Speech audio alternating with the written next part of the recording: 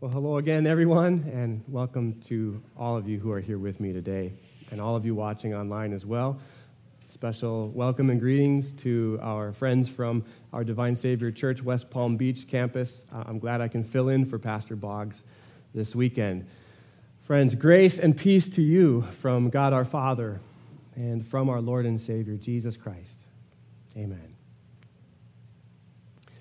Dear friends in Christ, where does courage come from? The courage to do the right thing, even when it might be unpopular. The courage to speak words of truth in love, even when it might potentially cost you something in a relationship. The courage to boldly share your faith with a friend or a coworker when you're not maybe quite sure exactly how it's going to be received. Where does courage come from? And by courage, I'm not just saying like never being afraid of anything. I'm talking about confidence to move through fear. I'm talking about the confidence to be able to speak or act with faith over fear. Are some people just born with it? Where does confidence come from? Can you learn it? Is it nature? Is it nurture? Could anybody say possibly it might even begin in confirmation class? Jesus had a confirmation class. Did you know that? Of course, they didn't call it that back then, but there's a lot of similarities between what Jesus did with his disciples as what we do here with our young people over their years in middle school. There's 15 eighth grade students who are going to be confirmed, having taken what we might call confirmation class, where they've spent time studying God's word in the Bible. It's just that in Jesus' case, he had a group of about 12, right? 12 disciples, students, learners. This group of Jesus' disciples, they spent about 3 years with Jesus, didn't they? Learning from him, studying under his guidance and direction. They asked questions and got answers. Sometimes Jesus asked them more questions. Sometimes they needed to be corrected too, even disciplined. They spent time with Jesus, and in many ways, it's just like what we do in confirmation class. So could that time have begun to give them courage? Could we possibly get courage the same way? I want you to think about that today as we learn from a story in the New Testament book of Acts, chapter 4. It's a true story about some of Jesus' disciples, like after their confirmation, so to speak. All right? And here's what we're going to learn today. We're going to see how bold love comes from being with Jesus. Okay? Bold love comes from being with Jesus. You see, here's what happened. 2 of Jesus' disciples, Peter and John, remember them? Okay, Peter and John, they got put in jail. And you know why? Well, it wasn't because they had committed any crimes, they hadn't done anything bad, but rather they'd been telling people about Jesus. They were telling people that Jesus is the Son of God and that he proved it by rising from the dead. They were saying that it was wrong to have crucified Jesus. They were saying that everybody, everywhere, needed to repent of their own sins. That is, they need to feel sorry for their sins and turn to God, turn to Jesus, and trust in Jesus as their Savior. That then God would wipe their sins away, that then God would forgive them, that then God would refresh their soul and give them a fresh start. Otherwise, They would one day face the judgment of God and be cut off from his presence forever. So how did people react? Right? Well, many people believed their message. They repented of their sins. They trusted in Jesus. They discovered the joy of having a relationship with God based on his grace, based on free forgiveness. And by the way, there is almost no greater joy here on this earth than helping to lead somebody out of that kind of darkness into the light of knowing the grace of God in Christ. But many people, they didn't believe. And they didn't like what Peter and John were saying. They didn't think this was bold or loving at all, what they were doing. They wanted to shut Peter and John up. They wanted to silence their message. And that meant they were willing to lock up in jail Peter and John, and that's where they put them. It takes courage to be a Christian out there in the world, doesn't it? Now, maybe you don't fear in your life that anybody's ever going to threaten to throw you in jail for telling people about Jesus, though that does happen in different places around the world, for sure. But it's not getting easier to try and live a Christian life out there in the world, is it? Do you think? Do you think that the world is cheering for you right now because you decided at this time to come to church instead of go to a party or go do something else? You think the world's going to cheer for you when you decide to get up out of bed and go to church on a Sunday morning or keep coming on a Saturday evening or whenever instead of doing what the world wants you to do? Or do you expect that people are going to congratulate you when they see that you make decisions in your life so that you can give generously to the church in offerings so that you can support the work of the gospel and share God's word with more people instead of just selfishly keeping it all for yourself and tricking out your next car and getting the latest upgrade so that you can keep pace with everybody else? Do you think they're going to congratulate you for that? So what a wise way to live. You think the world's going to celebrate when you post on social media things that reveal your biblical Christian worldview? If it conflicts with what is considered progressive and socially acceptable in our world today? Do you expect that it's going to be easy to live a sanctified life in college and as adults out in the world when you're faced with one temptation after another to do what other people think you need to do to fit in and be popular and be cool? You know, I know that none of the students in our confirmation class this year expect any of those things to be true because they know what the Bible says about the condition of our own natural human heart. They know from the Bible that our own sinful human heart, like we've got this sinful nature that's been passed down to us from one generation to the next ever since Adam and Eve, going way back in the Garden of Eden, when even there in that perfect world, the devil came along and to this day continues to sow the same seeds of his lies to get people to doubt or question the goodness of God and the truthfulness of God's word. And every one of those students in the class knows, just like I know, that in my own heart there's this little spiritual terrorist. My own sinful nature that remains selfish and greedy and wicked. Right? That to this day and to the day that I die, there's this part of me now that remains like hostile to God, right? That remains unconverted to Christ, that remains a little unbeliever in me, that wants to drift away from God, that wants to do my own thing. But despite all that, I know that they've also learned where bold love or where courage comes from. That bold love comes from being with Jesus. Check this out. Remember, I told you how Peter and John were put in jail, right? Well, the next day, they're brought out. They're given the opportunity to speak. They're brought out for questioning. And when given the opportunity to speak, they're not even there to defend themselves. They just want to talk more about Jesus.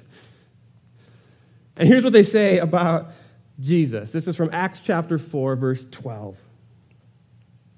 They say, "Salvation is found in no one else, for there is no other name under heaven given to mankind by which we must be saved." Salvation. That's a big word, isn't it? That's one of those big, important words in the Bible that, what does it even mean, right? So maybe we should just unpack that word a little bit to get at what it means, right? This word salvation, it means literally like deliverance or rescue, okay? But the question is, deliverance or rescue from what, right? Because if salvation means deliverance, let's just say, for example, deliverance from poverty, right? Then perhaps there could be other so-called saviors. Perhaps for some people it might be a political system or a certain politician, a different path other than Jesus to financial prosperity and success, if that's deliverance, right? There could be many saviors. Or if salvation is having a comfortable lifestyle, there could perhaps be different and better saviors than Jesus, who calls people to deny themselves and take up their cross and follow him, and that sometimes that's going to be hard and painful. Or if salvation means becoming popular and being famous and having everybody like you, then it might be best to find another savior different than Jesus. You see what I mean? But if salvation means deliverance from going to hell, if it means a dramatic rescue from the damnable nature of your own sins, right? Yours and mine, if that's salvation, well then there's simply nobody else qualified to do it but Jesus, right? The one who's without sin. The sinless Son of God who loved you so much, he came down from heaven, was born of the Virgin Mary, the one who loved you so much that in your place he overcame all the devil's temptations to carve out for himself here this comfortable, easy life, to receive all the acclaim and the fame and the glory of the world apart from the cross. He could have had that and more. To what he deserved. But instead, what happened? He was rejected, he was ridiculed, he was strung up on a cross, he was beaten, he was mocked, he was humiliated, he was crucified, he died, and was buried. But that's not the end of the story, is it? Because 3 days later, Jesus rose from the dead, just as he said he would. He ascended into heaven, and yet he says he's coming back one more time on the last day as the judge of all the living and the dead. Who is he? He's the one whose name means Savior. Jesus. Right? Jesus Christ our Lord, forever praised be his name. There is no other Savior who could rescue us from the gaping jaws of hell except the one who's already endured all that so that you and I wouldn't have to. That's what Jesus came to do. If salvation is eternal deliverance from going to hell.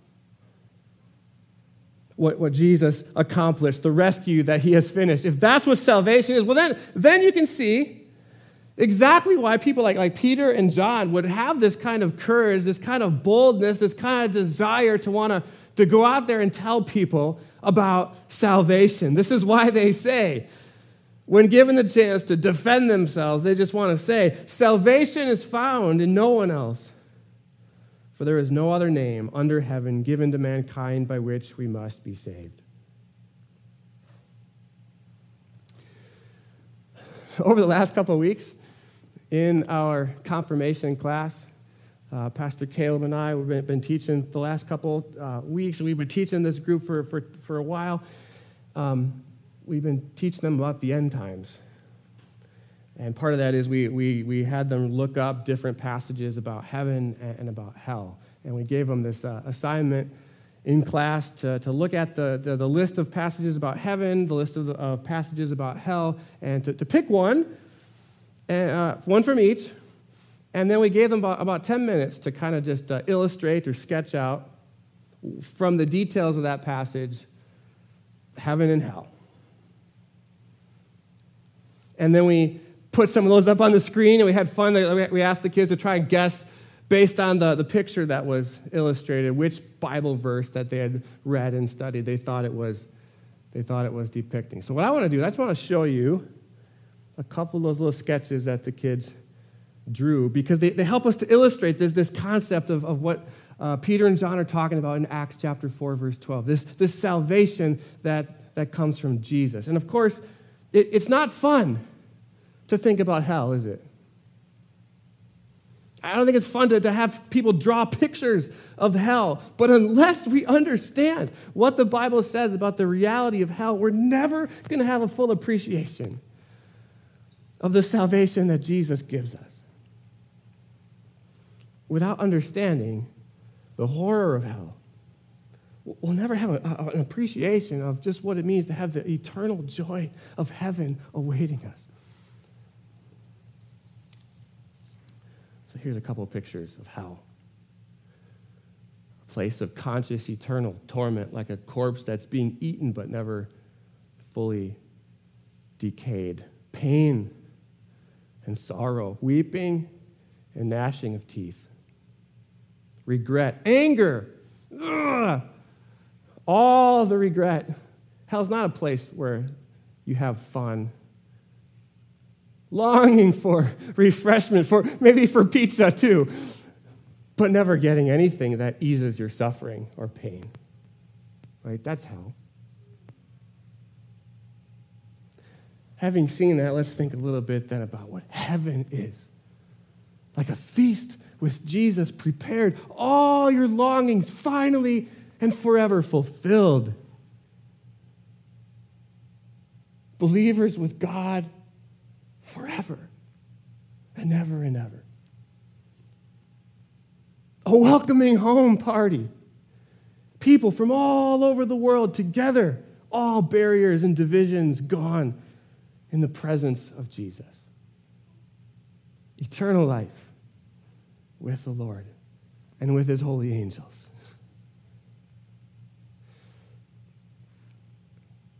I don't know how well you can see it, but here's another picture. And try and get past for just a moment that Jesus here looks like he has a mustache like Pastor Caleb, okay? Because I want you to see what this is actually, I think, portraying in a really cool and profound way. Right? You see Jesus, it's like you see some stairs going up, and and there's Jesus, right? But it's almost like the stairs are like part of Jesus, like his legs or something there, right? And his arms are open wide, inviting. I don't know how well you can see it, but in yellow, there's a door. Can you see it?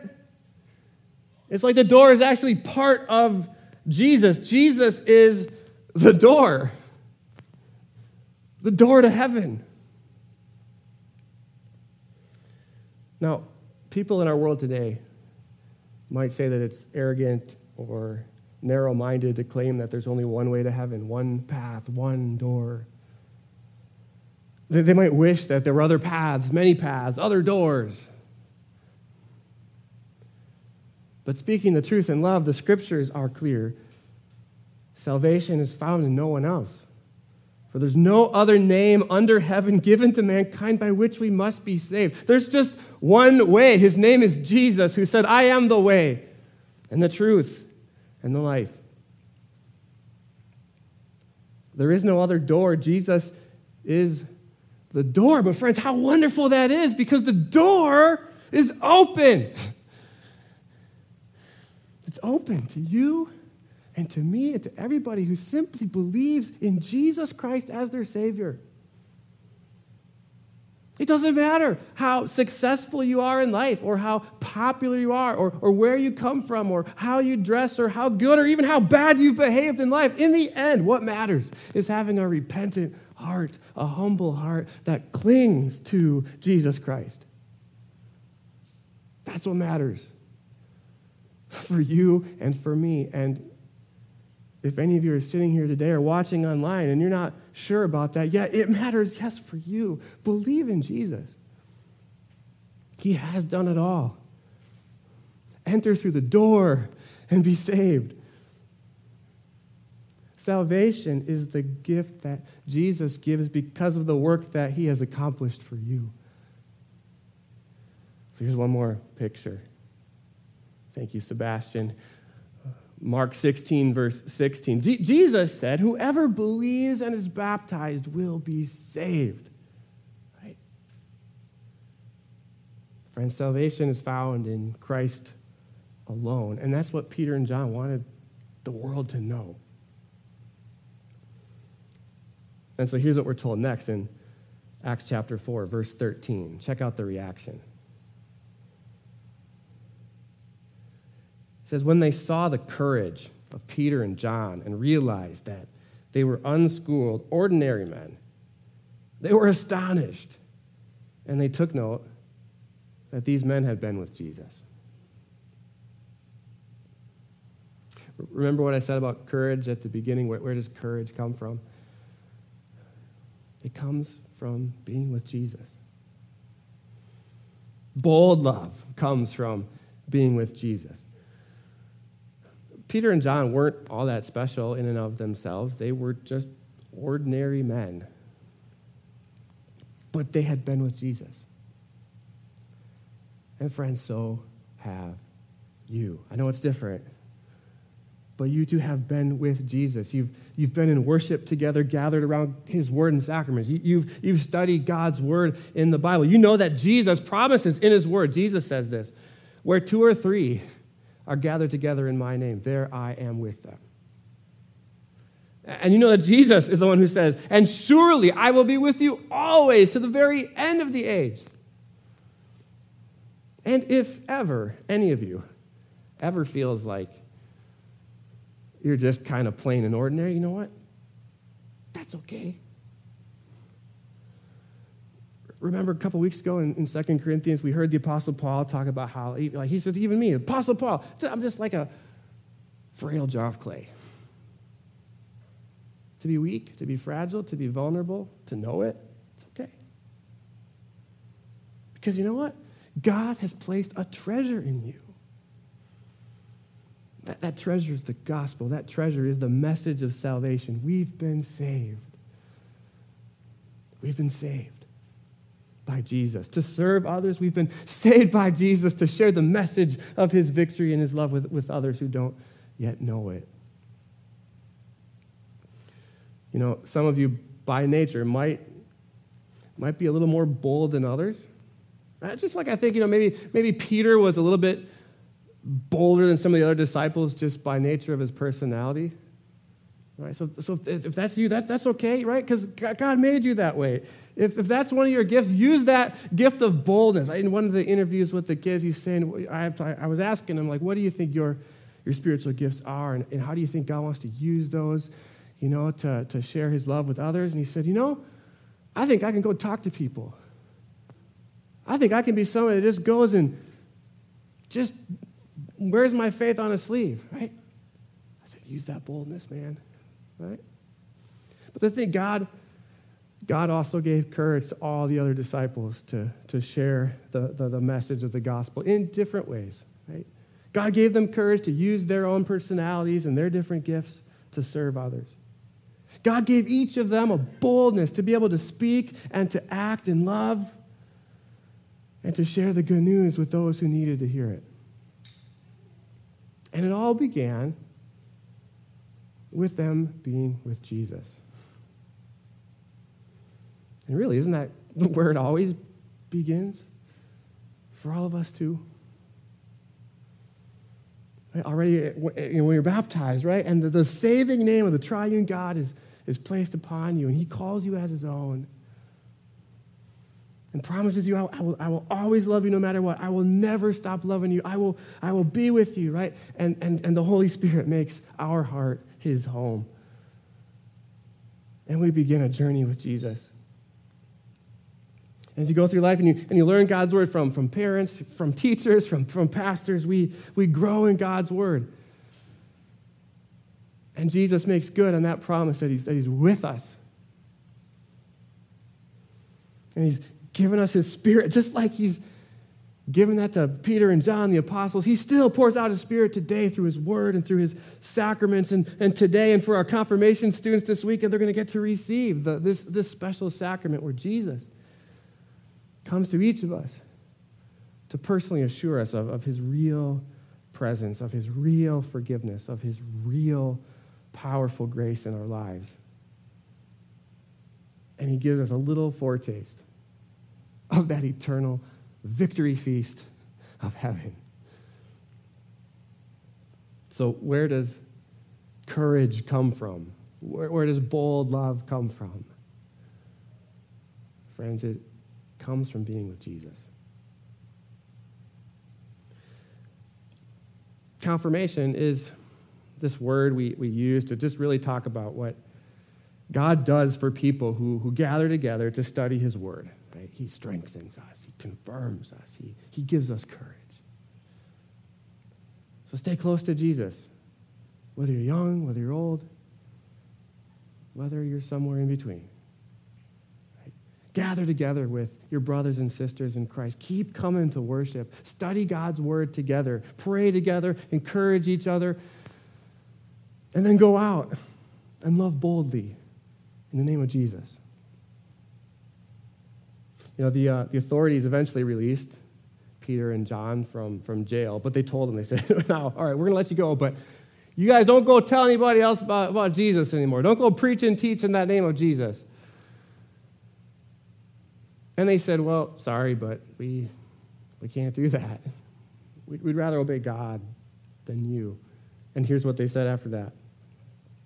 As for us, we cannot help speaking about what we have seen and heard.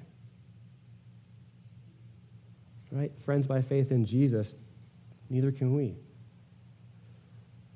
Bold love comes from being with Jesus. Amen. The peace of God that surpasses all human understanding, guard our hearts and our minds through faith in Christ Jesus until we see him face to face in heaven. Amen.